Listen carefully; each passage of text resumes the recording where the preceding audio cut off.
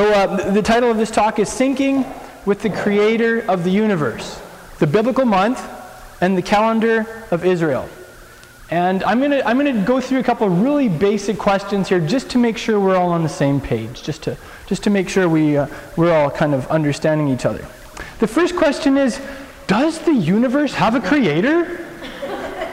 Yeah. I mean, there are a lot of people in this world who are really puzzling over that, aren't there? Okay, so we're all on the same page. We have no sworn atheists in the room. We all believe that this universe has a creator. Yes. Excellent. Next question. Did our creator design his universe in a random, accidental, or haphazard manner? No. Okay, so we're all on the same page with that also. I have a couple pictures here to demonstrate the answer to this question. There's a model of a DNA molecule, which is perfectly ordered. Here's a model of our solar system, which also is perfectly ordered. It runs like clockwork. The Milky Way and molecular structure. I don't know about you, but to me, the reality of the creation, like on a microscopic level and on a macrocosmical level, it all communicates to me that we have a God who is very precise in how he designs things and in how he makes them to run. And I personally believe that he continues to run the universe, even though there's some little problems on planet Earth right now. So, okay, it's good to know that we're on the same page with that. Question, can the creator of the universe be interfaced with on a personal level? I mean, not only do we see that throughout history as recorded in the scriptures, but I think we could probably each relate a lot of experiences we've had where we did personally interface with him and have that heart-to-heart communion and hear his voice and stuff, eh? So, good. And finally, to follow up that thought, does our creator relate and communicate with us in a random, accidental, or haphazard manner? No. I don't think he does. Maybe on our side, maybe it seems like it, hey? I know Colin was sharing in a midrash down in Saskatoon several weeks ago about how God often dealt with our forefathers in the faith, not in terms of like touch and go every couple of days or even every couple of years, but he dealt with them in decades. You know, he appeared to Avram when he was 75 and said, leave the place of your birth and your father's house and go to the land I'll show you. So Avram goes, and how long is it before he has another vision of the Almighty? You know, saying, I'm going to give this land to your seed and I will give you children, you know, with the vision of this, going outside and looking at the stars. And then it isn't for however many years after that. So I mean, on our side, maybe it does seem a little unpredictable, hey? But I really love that about our God, that he is unpredictable, that we really can't domesticate or control him, that he has, you could almost even say like a wild side. Not in a, like a rough around the edges or bad way, but just in the sense of like, he is a God of doing unpredictable things. And he's such a leader in our relationship with him. Okay, so that was those are some thoughts just to start thinking about. We have a creator. He's created the universe with order. He communicates with us in the same way. Maybe maybe we don't always notice it, but why? Well, maybe if we begin to look behind the scenes, maybe if we really delve deep in his word, maybe we can begin to discern those underlying patterns of his. The Bible calls them his ways. It says that the sons of Israel, they saw the action of Yahweh. That was public. Everybody knew that. But Moses had a special relationship with him. He knew his ways. So I really hope we can kind of discover some of his ways this evening. By the way, do you like my little, what would you call it? My little logo in the bottom right-hand corner there for this talk? I sync. It's about syncing with him. Synchronizing, right? And also that's like the computer logo for when you sync a device to your computer. I think that's cool. You think that's cool? Thanks, Colin. Question. Where did we get the idea of hours, days, weeks, months, and years from? Let's just go with the idea of days. Where did we get the ideas of days from? I mean, everybody in the world, you know, we think in terms of, so isn't that cool? Everybody on planet Earth, like they sync with this idea of days and everything. but it originated with the creation and with him. And, the same thing with hours. Well, where do we get the concept of hours? Well, you probably remember, for instance, in the gospel accounts that the day was divided up into 12 hours. And, even now we basically have that same rough model with our Roman system of keeping time. That's where we got it from, hey? In the West here, you have roughly 12 hours to the day and 12 hours to the night. So that came straight from the Bible also. Where do we get the concept of months from? Yeah. Isn't like the term month and moon actually, I think they're actually related originally from English, eh? So, many moons ago means many months ago, right? Okay, well, who created the moon to have these cycles that would regulate time? Well, we know, don't we? And of course, years also. So, are the concepts of days, weeks, months, and years actually divine institutions? Yes, they are. Yes, they are. There's something that our wonderful Creator designed into His universe. And, we kind of have our own system that's a little off the original biblical model, with the names of the days of the week even. We have Sunday, Monday, Tuesday. And, of course, in the Bible, they're just called the first day of the week, the second day. And the whole concept behind that, of course, is when you count the days of the week, when you get to day 7 is special. That's the day we stop our regular activities and we commemorate what?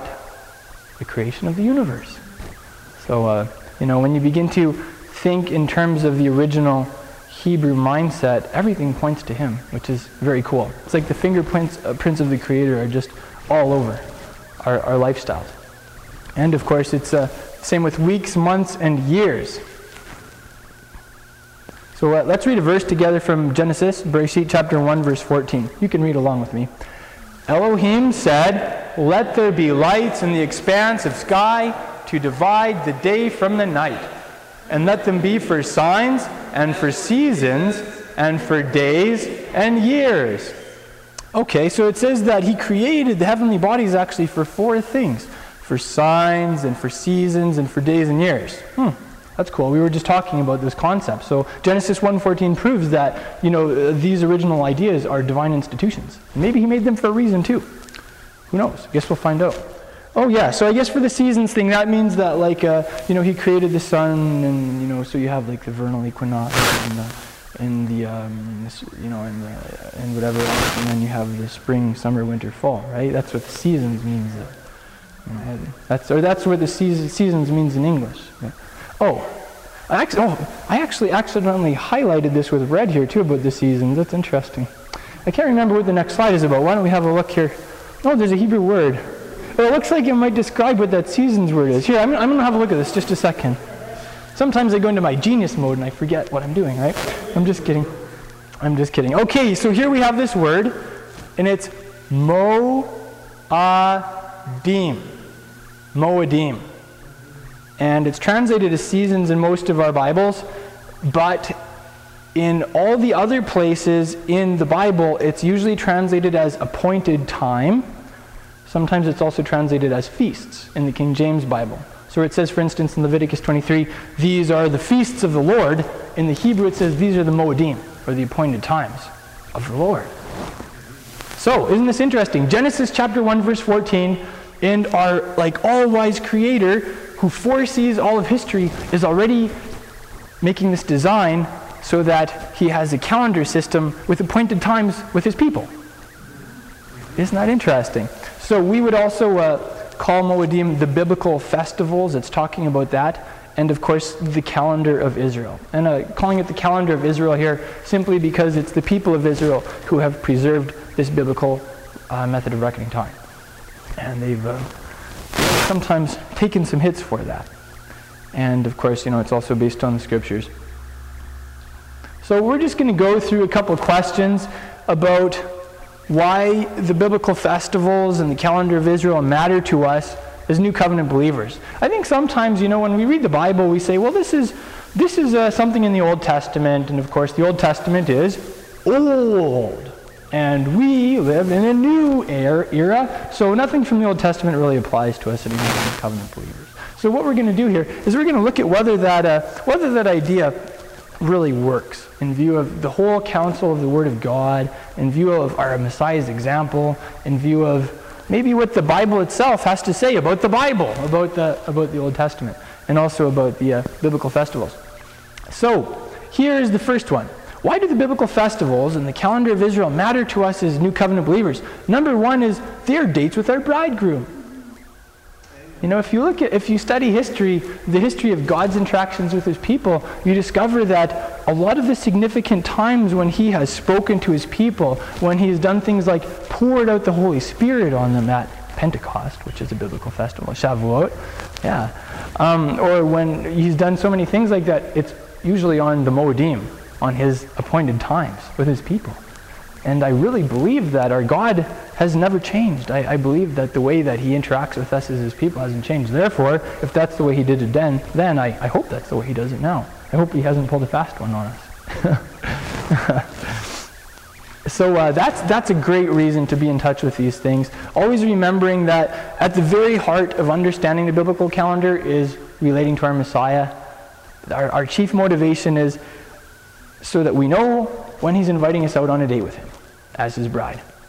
That whole concept of a moed, an appointed time, it's like a rendezvous or a date. So I'm going to do a little impromptu skit with Genevieve for this part. And we actually haven't practiced this, so I hope you guys just have fun with it for us. Okay, Genevieve, so let's see. I need you to go to your house, which in this situation happens to be, You know, why don't we make your house right over here? This is a nice little area here. So here's your chair in your house. Here's the front door. Okay, so just sit down there. And now Genevieve and I, take off your wedding ring for this skit, Genevieve. We're not married at this point. So you know, this girl here, I actually don't even know her name, but she's really caught my eye.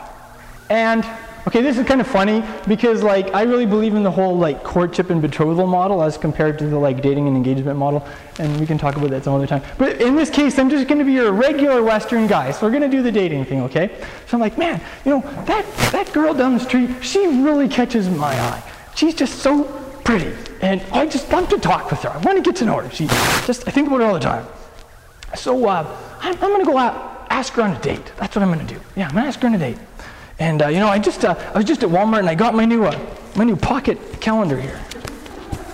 Yeah, I don't know. It's just pocket calendars, and it had another thing with like desktop calendars or something, but this one was over in the pocket calendar, so I assume it's a real pocket calendar. So I'm just gonna put this in my pocket so I can write the date or whatever.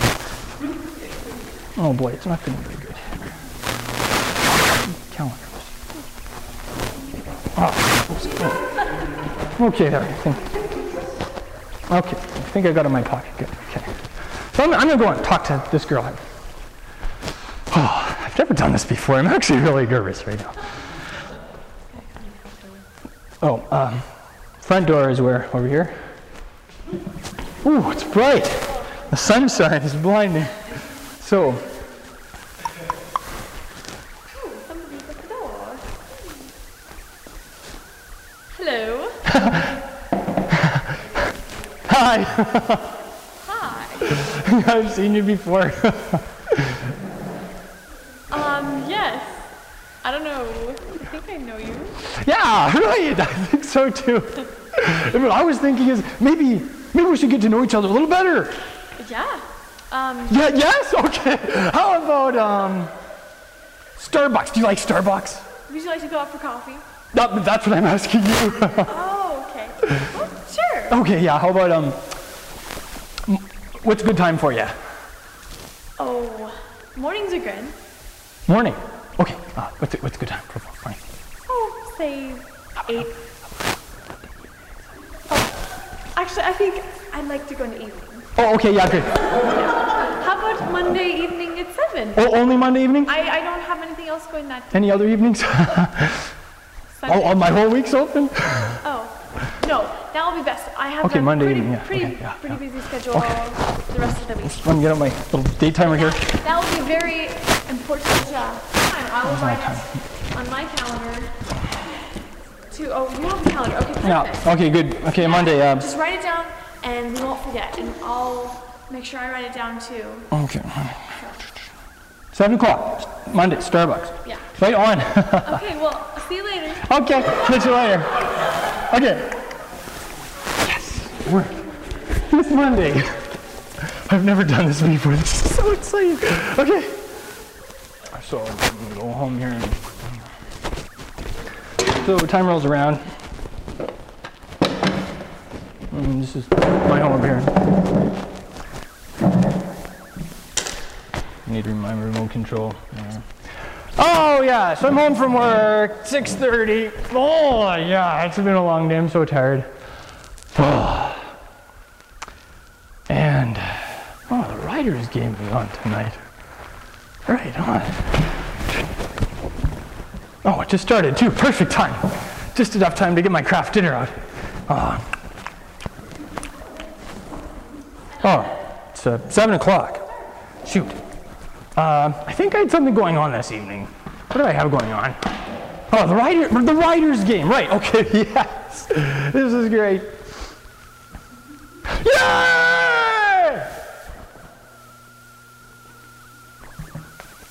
Yeah! Oh, I'm so tired. 11 o'clock. I'm tired of infomercials. Yeah, go to bed.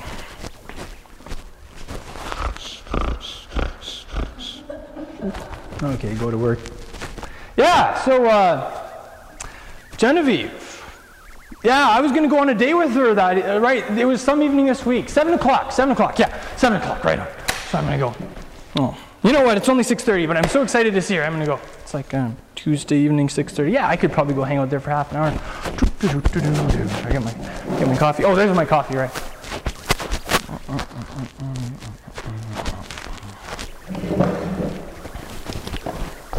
Oh, right in time.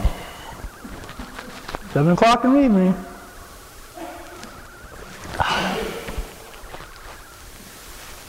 It's 7:30. I'm beginning to get bored. It's 8 o'clock already. Where is she? 9 o'clock. I've been here for 2 hours. I think she showed me up. I'm at Starbucks. Who are you? Yeah, you're in Starbucks too, buddy. Just wondering who you're waiting for. You're talking to yourself, man. Yeah, well, you don't even know where you are, so I'm not talking to you.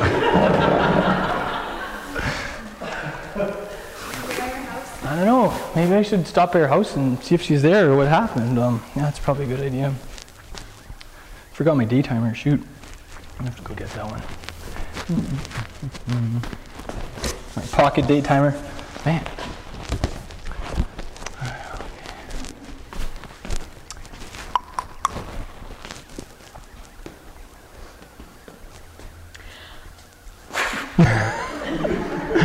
Ouch. Perseverance. I remember reading the Bible. The importunist woman. Hello. Hi. So, where were you? Where was I? Yeah, I was there for 2 hours already. 2 hours. Where? You know, at Starbucks. Nobody knows which Starbucks is. No, you didn't show up. I was there. No, I was there. I've been there for the last 2 hours. I didn't see you walk in the door. I wrote it down in my planner. Monday night at 7. I was so excited. I would not forget, and I was there. Oh. Didn't you write it down on your pocket? What evening is it? My watch says it's actually Tuesday the 17th. And it was written down for the 16th, wasn't it? Yes. But I was there for 7 o'clock in the evening, just like you said. That's pretty good. Not quite good enough. Maybe next week.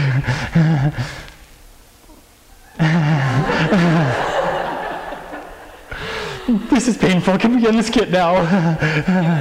Okay. And thankfully, things did work out, and we did get married, and we're now living happily ever after.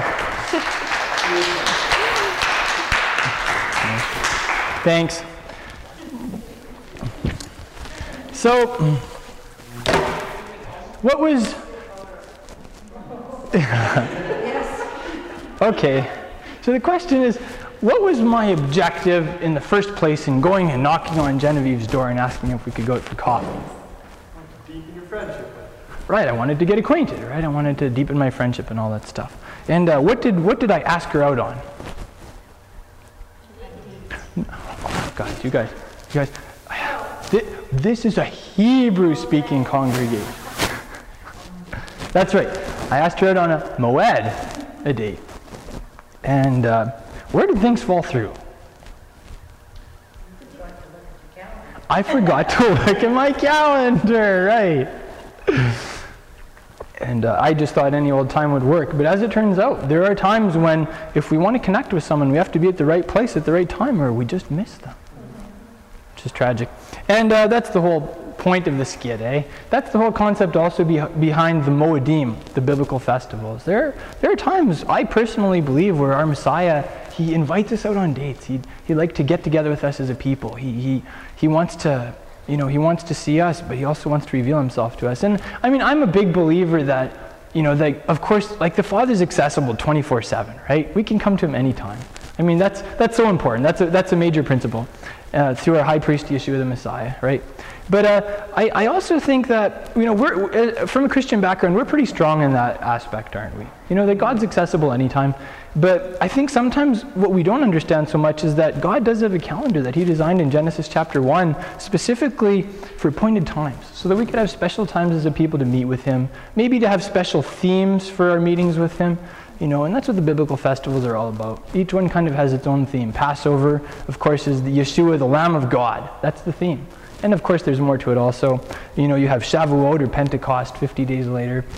What's the theme of that?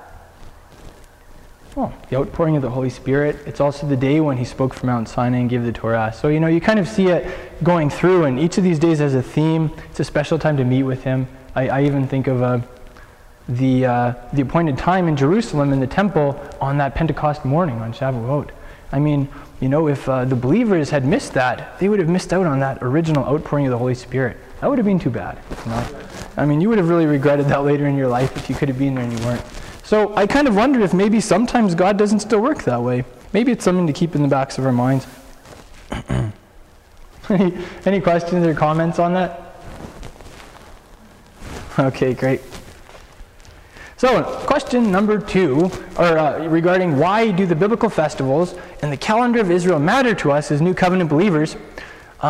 Second thought is, the calendar of Israel is the heritage of believers who've been grafted in.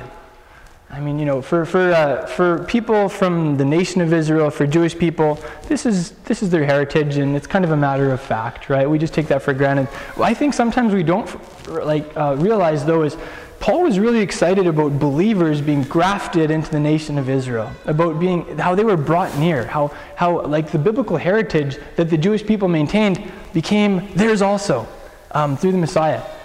And I think maybe that applies to the whole God's calendar and stuff. Let's read this passage together that Paul wrote, because I think, and maybe we can really try and sense like the emotion in his voice, that this is something he's excited about.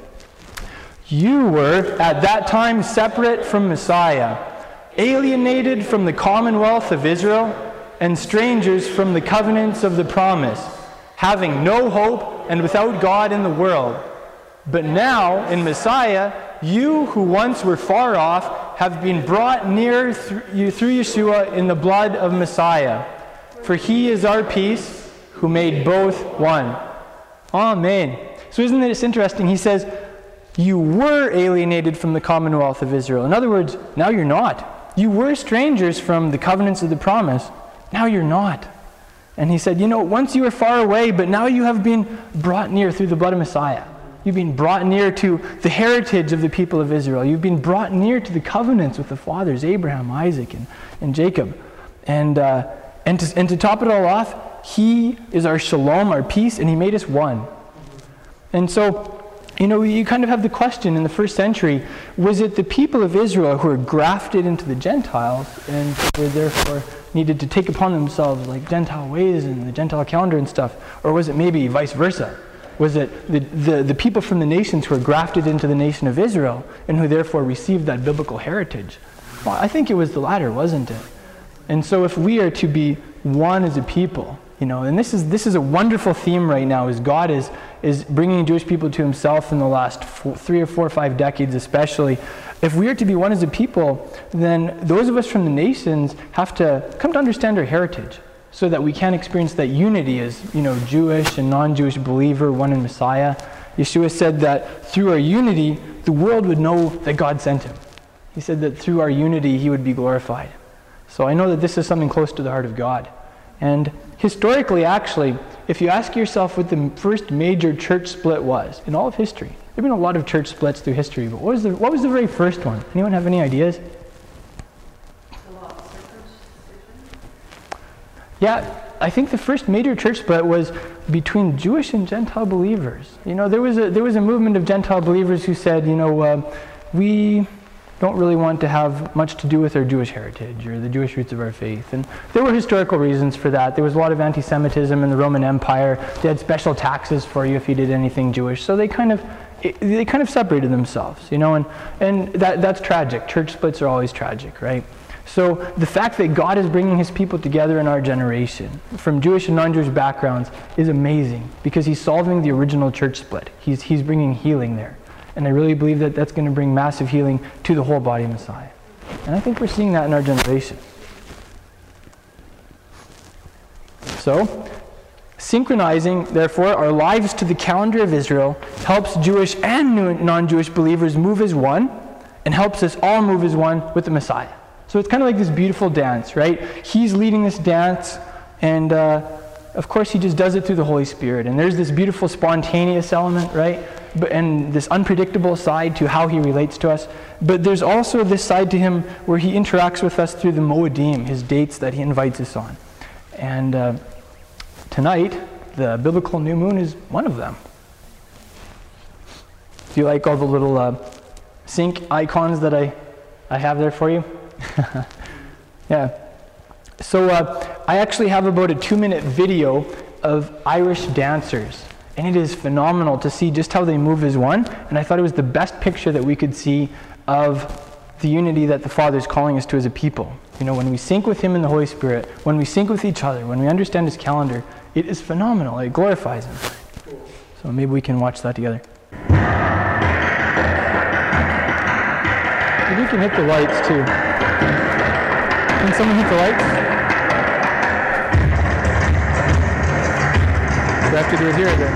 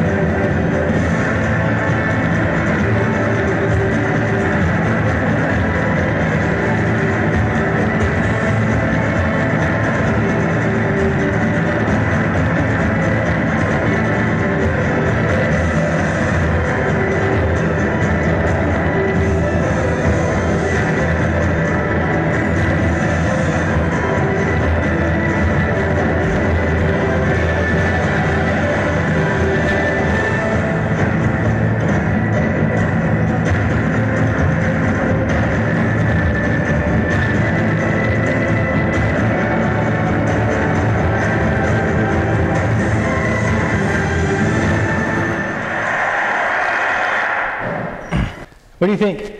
Does that give you some feel for maybe just the power and the motion that can happen when we really sync with him and with each other in the Holy Spirit and the ways of his word? For me, I really enjoy that. Okay, number 3 out of our six points here. Why do the biblical festivals and the calendar of Israel matter to us as New Covenant believers? because we're called to be disciples and to make disciples. That's the core of our calling, isn't it? You know, when Yeshua walked through people's lives, he said, come follow me. Come and be a disciple to me. And when he sent his people out, he said, go and make disciples. What is discipleship? Discipleship means imitating your rabbi. And of course, you know, the Hebrew term rabbi, it just means your teacher, right? But I like to use the term rabbi sometimes because it helps me remember kind of the original Jewish model of discipleship and the fact that I have a Jewish Messiah. And I'm sure you notice too in the Bible that people call them rabbi quite often. Let's read this verse together. A disciple is not above his teacher, nor a servant above his master. It is enough for the disciple that he become like his teacher, and the servant like his master. So what's our objective as disciples? Become like the Messiah. To become like our teacher, the Messiah. That's correct. Maybe that even plays out in lifestyle choices that we make, or you know, maybe even sometimes the way we structure our worship life, or the calendar that we sync with in certain areas of our lives. Little disclaimer too, I'm not suggesting you go home and like rip off your January, February, March calendar off your wall or anything like that. Obviously we need it, right? But what I'm saying is maybe there's more to this than what we've experienced so far. So here's the big question.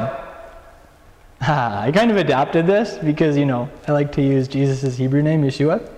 So, WWYD. What would Yeshua do? Or maybe even better, the question would be WDYD. What did Yeshua do? And actually, I found a site that sells T-shirts that say WDYD on them. What did Yeshua do? And then it has this check mark list of things that he actually did that, you know, many of us today have lost touch with. And one of them is doing the biblical festivals and things. She's excited.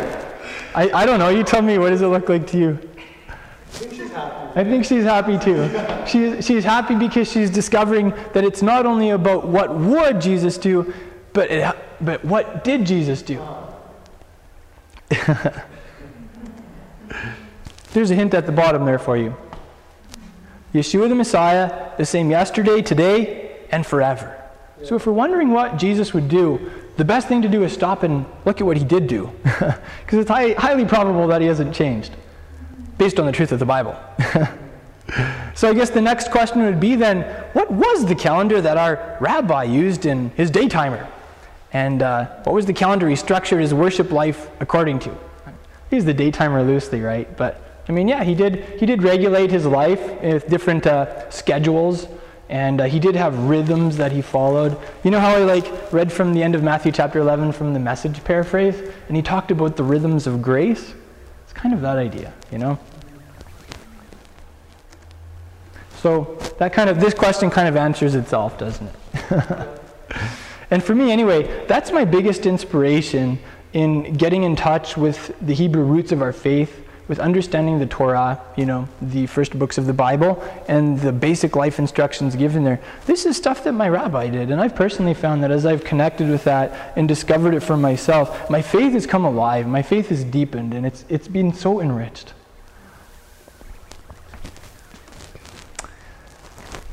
Number 4, in answer to the question of why do these things matter to us as New Covenant believers? Because they mattered to Paul and the other authors of the New Covenant scriptures, the New Testament. We're going to read a series of verses here from the book of Acts that talk about Paul and the way he measured time, the way he regulated his life, and I think you'll find them interesting. Let's read this verse together from Acts chapter 20, verse 6. We sailed away from Philippi after the days of unleavened bread, and came to them at Troas in 5 days, where we stayed 7 days. Well, this is interesting, isn't it? Here's Luke, Paul's very close traveling companion, and decades after the resurrection of Messiah, he's still referencing the way they did time and made their plans and everything by one of these biblical festivals, specifically unleavened bread, which is how many days long? That's right. How do we say unleavened bread in Hebrew, just for fun? Matzah. Matzah, that's correct, or matzot in plural. Don't you love that picture of the piece of leavened bread with the X through it? What? No bread. Okay, let's read this one together from Acts chapter 20, verse 16. For Paul had determined to sail past Ephesus that he might not have to spend time in Asia, for he was hastening, if it were possible for him, to be in Jerusalem on the day of Shavuot. And of course, Shavuot is weeks or Pentecost. Isn't this interesting? He was making a beeline for Jerusalem, the holy city, to be there for a biblical festival. It's almost like it mattered to him or something, hey? I believe it did. I believe that this was something that pulsed very deep in the heart of the apostle. And I believe that it's only when we really tap into that and we understand this passion of his that we can understand certain things in his letters also. This is context. Here's a picture from Shavuot in 2008. And the sun is just rising. It's early morning. And as you can see, the place is packed out. I actually got to be in Jerusalem there at the Temple Mount for Shavuot. I think it was the spring of 2004. It's a tradition to stay up all night studying the Word on Shavuot, and then in the morning before sunrise to go in and be there and just be there praying, which I think is a very ancient tradition and might explain why all the believers were together before it was even really very early in the morning on Shavuot when the Holy Spirit was poured out. So that's what Paul wanted to be there for. He was rushing to be to Jerusalem for a one-day festival so he could be part of something like this. Let's read this scripture together. When much time had passed and the voyage was now dangerous, because the fast had now already gone by, Paul admonished them. Acts 27:9. So this is the instance where they're on the ship, winter's setting in, and Paul confronts the captain and says, I don't think we're going to make it if we head out on this voyage. I don't think you should do it. It's interesting how Luke mentions the fast, as if we actually knew what he was talking about. What did Paul and Luke kind of set aside some days so they could fast because, they wanted to seek traveling mercies, or what was this about? Well, the fast is just the Hebrew idiom for Yom Kippur, the Day of Atonement. And Paul and Luke were traveling, so it's not like they were in Israel where everybody, observed the Day of Atonement. It's not like they were in the temple area where it was a huge event and people would flock to the city and traffic would stop. All the cars back then would just be parked and the roads would be empty and everything. They were out on the road, right? And it's highly probable that there weren't any or very many other Jewish people on the ship or whatever. So the fact that he talks about the fast means that this was still something they kept track of. It's something that still mattered to them. And of course, the whole point with all these biblical festivals that we're referencing is these guys could only know when these days were if they were tracking with God's calendar. So it tells me this was important to the early Christians and the authors of the New Testament. Let's read one more here. A quote straight from Paul in 1 Corinthians chapter 16. For I do not wish to see you now in passing, but I hope to stay a while with you, if the Lord permits. But I will stay at Ephesus until Shavuot. Interesting, hey? Another example of how he marks his daytimer structured around the biblical festivals. And I don't know about you, but I've noticed that, as I've really embraced the celebration of the biblical festivals in response to my Messiah's example, and as I see the rich depth in them, I've kind of found myself doing the same thing. I think, okay, yeah, Passover is going to be during this week, so I want to be wherever for it, so I'll plan ahead and plan after, etc. It's cool how that actually works. This is a longer passage here, but I just think it is such a profound one, and one that often we overlook as believers today, that I think it's worth reading. So it's Acts chapter 20, verses 20 to 24. And this is when Paul goes up to Jerusalem. He meets with James and the elders, and this is the account.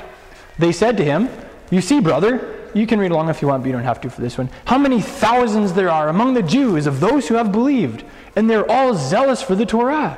They've been informed about you, that you teach all the Jews who are among the Gentiles to forsake Moses, telling them not to circumcise their children, neither to walk after the customs. What then? The assembly must certainly meet, for they will hear that you've come. Therefore, do what we tell you. We have 4 men who have taken a vow," which would be a Nazirite vow, of course, which is interesting that the early believers were still doing that. "Take them and purify yourself along with them and pay their expenses for them." Doing a Nazirite vow was expensive because you had to go to Jerusalem and offer several animals in the temple. So these believers were doing that. And they were suggesting that Paul covered the expenses for all of these animal sacrifices. "That they may shave their heads, that then all will know that there's no truth in the things that they have been informed about you, but that you yourself also walk, keeping the Torah." And of course, Paul goes along with this plan. It seems like a good idea to him. one of the best ways to just publicly state his stance with regards to these things. So, unfortunately, I think often when we read the Bible, we don't get past the first half. We say, oh, look, Paul taught all the Jews to forsake Moses, don't circumcise their children, don't walk after the Jewish traditions. That's kind of standard idea about Paul, hey? Really. But when we just read the Bible and believe what it says, let it speak for itself historically, it's really obvious from the second half of this that they were trying to disprove that false rumor. And that Paul was a man who continued to keep the Torah, but my understanding would be that he did it from, let's call it a grace-driven perspective. He did it in response to following Messiah. His motivations in his heart were definitely different than maybe some of your average guys who are trying to do it for salvation or righteousness or whatever. I love this quote from Paul. Let's read it together. Be imitators of me, just as I also am of Messiah. Amen. So that is at the core of synchronization. He's saying, I'm syncing with the Messiah. As I see him having acted, as I see the lifestyle that he lived, I'm also imitating that, which is at the heart of discipleship, isn't it? And imitate me to that degree. And I personally, it's an aspiration of mine to be able to say that. To just really grow in my discipleship and the quality of my imitation of the Master to the point, and I hope this can be for each of us too, to the point where we can say, I'm doing my best to follow him, and to the degree that you see me following him, follow along with me. That's a life goal of mine. Get ready for a history blast. Are you ready? Okay, good. This history, you have to get geared up for history, right? You have to know why you're studying it, otherwise it can be a little, all kinds of different things. Okay, so here's our history blast. Yeshua's disciples were originally called Nazarenes. Everybody say Nazarenes. Nazarenes. And were regarded as a sect of Judaism. Why? Because they were. Here's a quote from Acts chapter 24. This is a lawyer who was accusing Paul of some stuff. For we found this man to be a plague. Another translation says a pest. Paul was a pesty fellow. An instigator of insurrections among all the Jews throughout the world, and a ringleader of the sect of the Nazarenes. So this is just a little historical snapshot of how the outside world looked at Yeshua's disciples as a community, as a sect, a Jewish sect, and they were called the Nazarenes. Okay, so that's the first part of the history blast. Here is an interesting quote from Marcel Simon, who is a French Catholic professor and first century church expert. I don't know, for those of you who keep track with trends in the academic world, for those of you who are kind of watching when scholars are studying and they realize, we've had this wrong. It turns out that the earth really isn't flat. For example, this has been a huge one in the last, it actually started about 100 years ago that scholars began realizing that Jesus was Jewish. And the Jewishness of Jesus became a huge trend in the academic world, and it's now really kind of come full circle, and we're beginning to realize it down on the grassroots level, okay? Well, that was the Jewishness of Jesus 100 years ago. About 50 years ago, scholars began to realize that Paul didn't just quit being Jewish when he came to Yeshua, that he continued to be Jewish. He continued to have a Jewish heart, express himself in that kind of way. Even as the passage we read in Acts, he continued to celebrate the biblical festivals as an expression of his faith. He continued to keep the Torah, the first books of the Bible. So this is a big realization about the early Christians in general. He says, they, referring to the Nazarenes, well represent, although Epiphanius is energetically refusing to admit it, the very direct descendants of that early community, of which our author knows that it was designated by the Jews by the same name of Nazarenes. So basically what this scholar is saying is that even though Epiphanius, who was a Roman Catholic historian from the late 300s, early 400s, even though he kind of tried to avoid this fact, the Nazarenes continued to be a believing community up until the 400s. And did you ever stop and think about this? Simon Peter got married. He was the first pope, but he did get married and he had children. Even I guess popes weren't supposed to do that or something like that. But Paul talked about that. What happened to the children of Simon Peter? What about his grandchildren? Did they stay with the faith? What happened to them after the Jewish people were expelled from the land of Israel in 70 AD? What about all the other apostles? What about Yeshua's brothers and their families? What happened to all these guys? Did they just assimilate into the Gentile majority? Well, history very clearly states that they actually didn't. They continued to be a viable and legitimate expression of faith in Messiah, Jewish faith in Messiah, and history has a lot to say about these guys. And it's history that we often overlook because sometimes it doesn't fit some of our revisions of history or our theology. Let's read a couple of really basic quotes about the Nazarenes. The first one is by Jerome. He was like one of the early Catholic wonder boys. He translated the Bible into Latin. It's called the Latin Vulgate. He says the Nazarenes accept Christ in such a way that they don't cease to observe the old law. So in other words, 400 years after Messiah, the literal descendants of the apostles like Peter and the literal descendants of Yeshua's own brothers, they continued to cherish their expression of faith according to the old law, as Jerome called it. Epiphanius, this is the gentleman that Marcel Simon here was referencing. Epiphanius says, they have no different ideas, but confess everything exactly as the law proclaims it, and in the Jewish fashion, except for their belief in Christ, if you please. So he's saying they're really no different than other Jewish people, except that they believe in Christ. For they acknowledge both the resurrection of the dead and the divine creation of all things, and declare that God is one. What do we call that? The declaration that God is one. The Shema. Hear, O Israel, the Lord is our God, the Lord is one. We sing that every Shabbat, don't we? Interesting that the early believers also sang the Shema. They declared the oneness of God. And that his Son is Jesus Christ.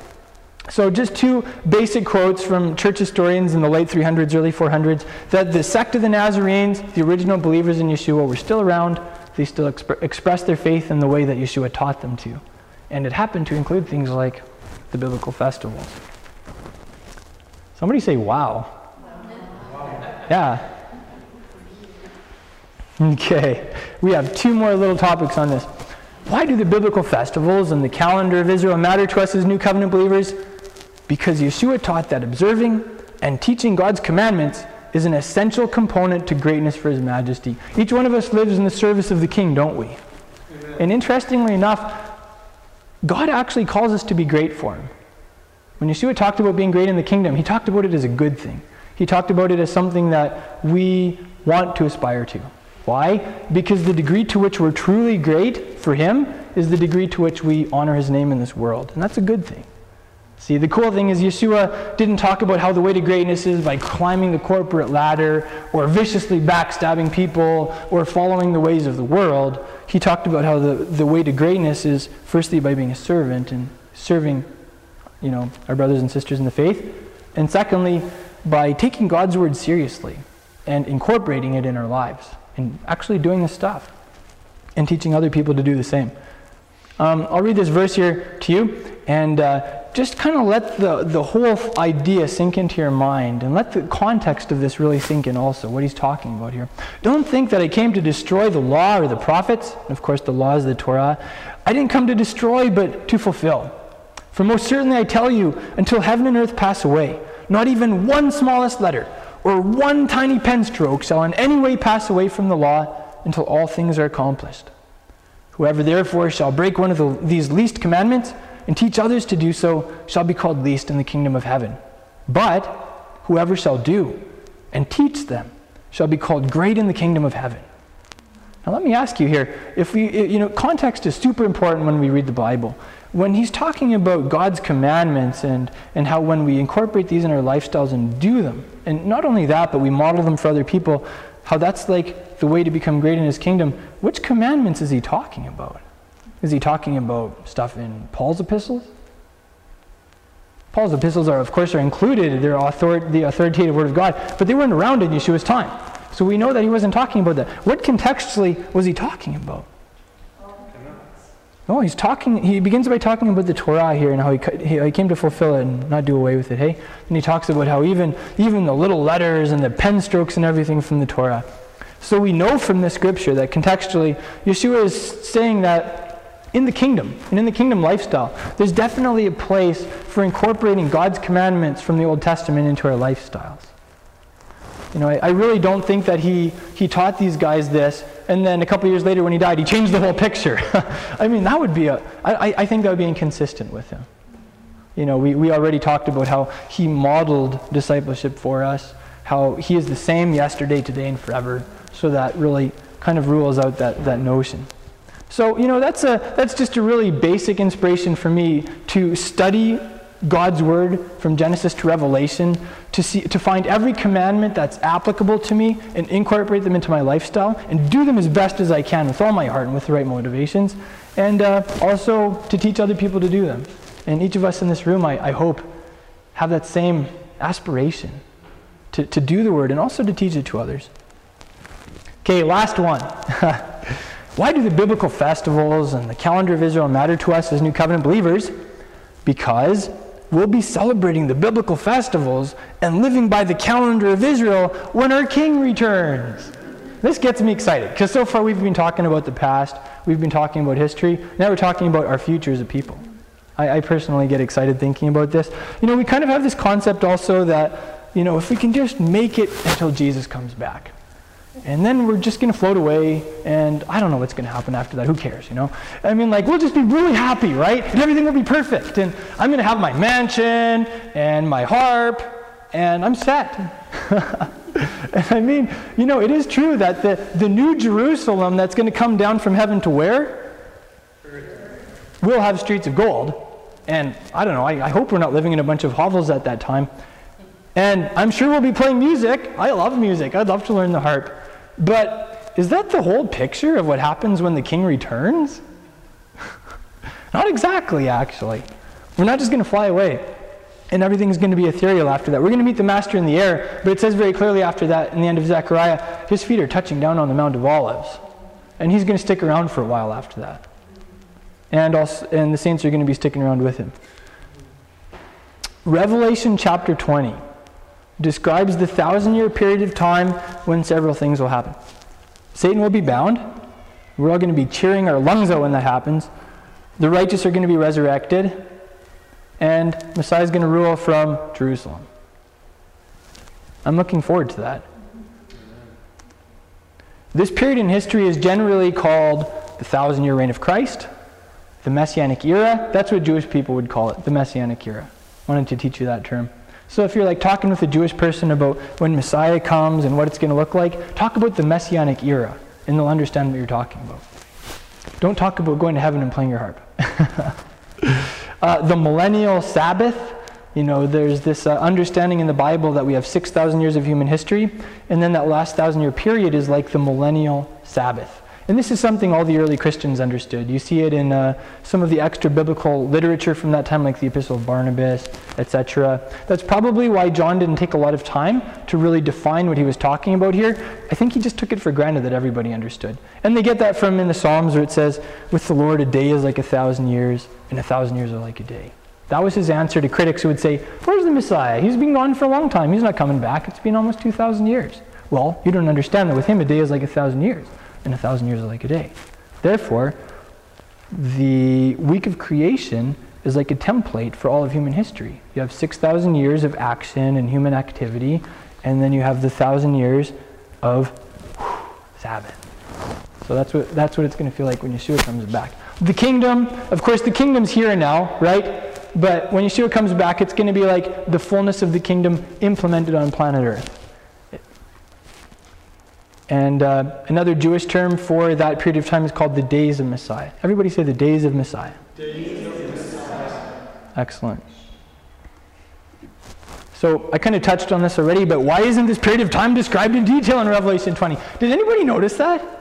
He basically is like, Satan will be bound, the righteous dead are going to be raised, they'll reign with him for 1,000 years, and then at the end of the 1,000 years, Satan will be released. And it doesn't say anything about what happens during the 1,000 years, or what it looks like, or anything.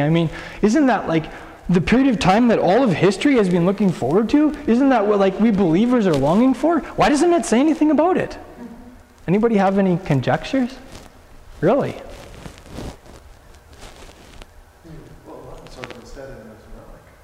Yeah, right. In the Tanakh and the Hebrew Bible, there are a lot of prophecies that describe that period of time, aren't there? Yeah, maybe it's the whole fulfillment of God's word. Maybe it's broader than we'd imagine. So you're saying that God's word isn't fully fulfilled yet? Yeah. Can you give me any examples? Sure. Remember Paul talked about the festivals in Colossians, Mm. he said they're a picture of things to come. Okay. So that means they're not fully fulfilled. Right. So the festivals are a picture of things to come, therefore they're going to be fulfilled to greater degrees. Yeah, maybe in the kingdom.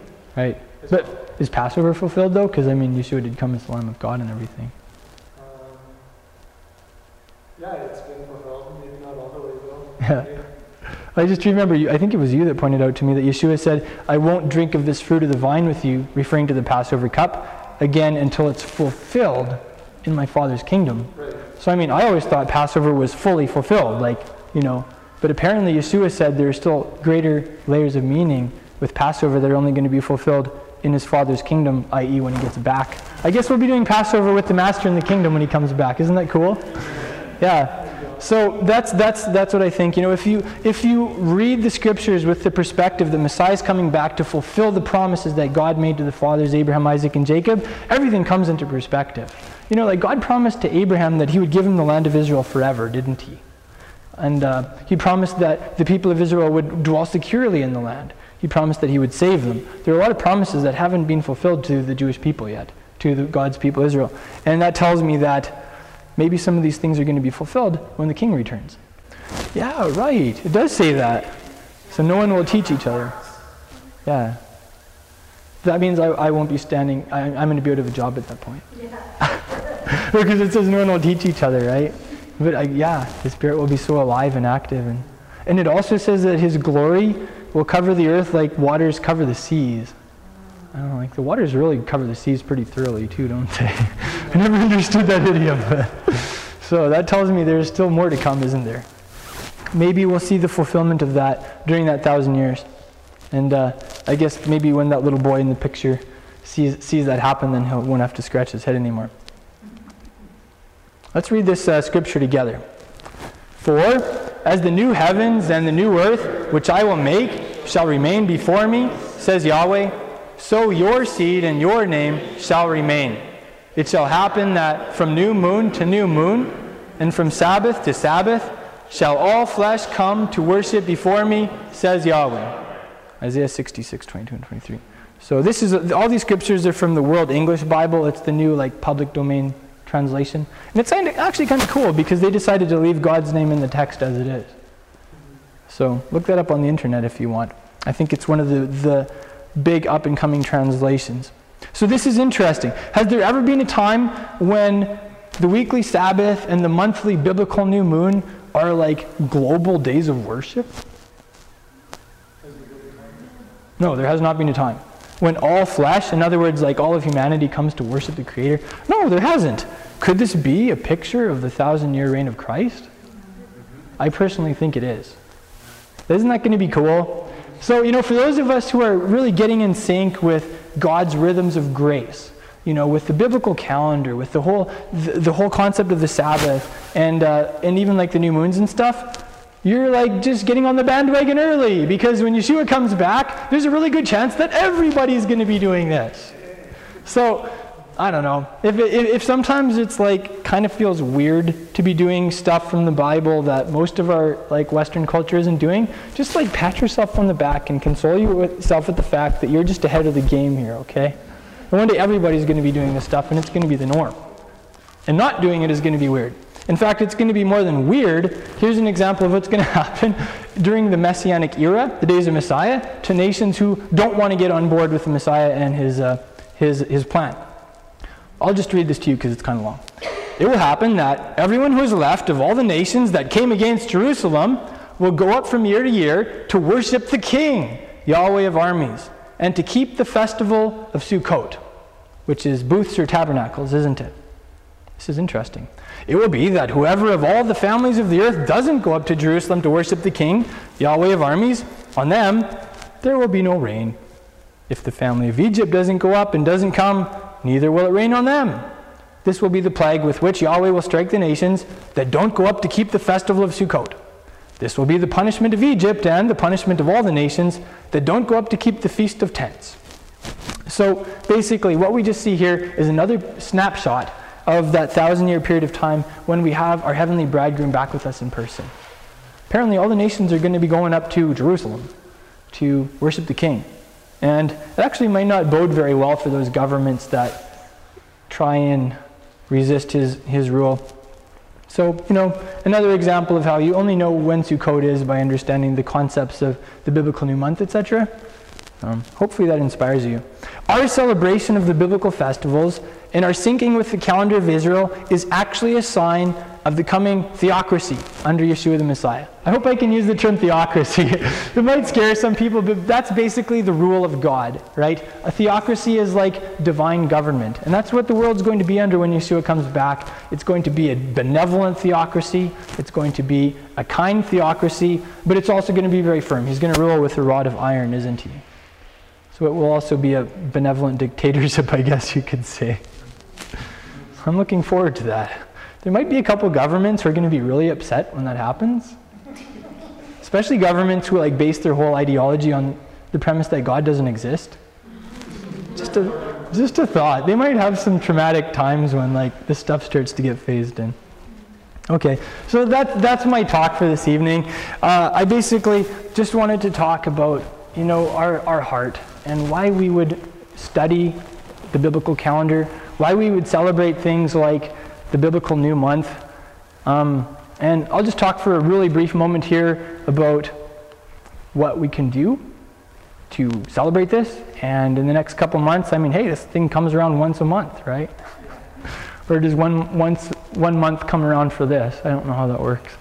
But whatever it is, we're gonna have another talk about this and just the history of the calendar and how it was done in Yeshua's time, some practical applications of it. But I think that should probably be enough for tonight. What do you think? Did anybody notice the one thing that is going to be happening from Rosh Chodesh, like the new moon, from Rosh Chodesh to Rosh Chodesh, according to the book of Isaiah in the future? Yeah, it says from new moon to new moon and from Sabbath to Sabbath, what's going to happen? Worship, that's right. So what if we just do some worshiping this evening to kind of get on track with that? I think that's the heart of it, isn't it? Okay, great. So Colin's going to lead us in some worship, and Genevieve's going to teach us a worship dance or two also. Does anybody have any questions or comments before we move into that? I have a comment. Okay. Well, it's interesting you have I sing. But I think it's a quote from Rene Descartes, who was a philosopher. He said, "I think, therefore I am." And we just opposite. I am, therefore I sing.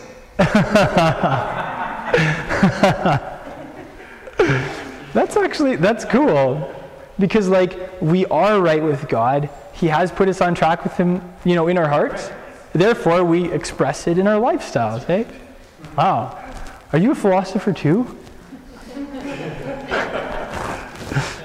You should write a book. Great. It does say there's restoration of all things. Mike, that is awesome. That is so true, isn't it? Yeah. He didn't say don't do that stuff. That's Old Testament. He said don't let people judge you for doing it. And I think that's an awesome rule also for those of us who are recovering the roots of our faith. We're doing this stuff, but we're also not to judge other people. Yeah. And really, we have a Jewish Messiah. Hopefully Gentiles can believe in him and follow him, hey? The New Testament is a thoroughly Jewish document. Hopefully Gentiles can read it and live by it and follow it. The early church was pretty Jewish, but there were a lot of Gentiles there too. So, when we think in those terms, we realized, like we were talking about, it's not that the people of Israel were grafted into the Gentiles, like is actually kind of often thought today, but the believers coming from the nations were grafted into the people of Israel. And it's kind of hard to get grafted into the people of Israel, I assume, and yet not touch anything the people of Israel do.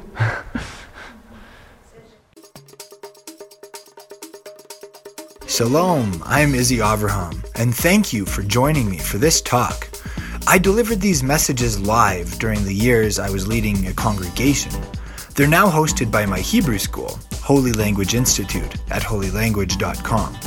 If you're interested in the talks I've done since then, or if you'd just like to say thank you for these teachings, become a member at holylanguage.com.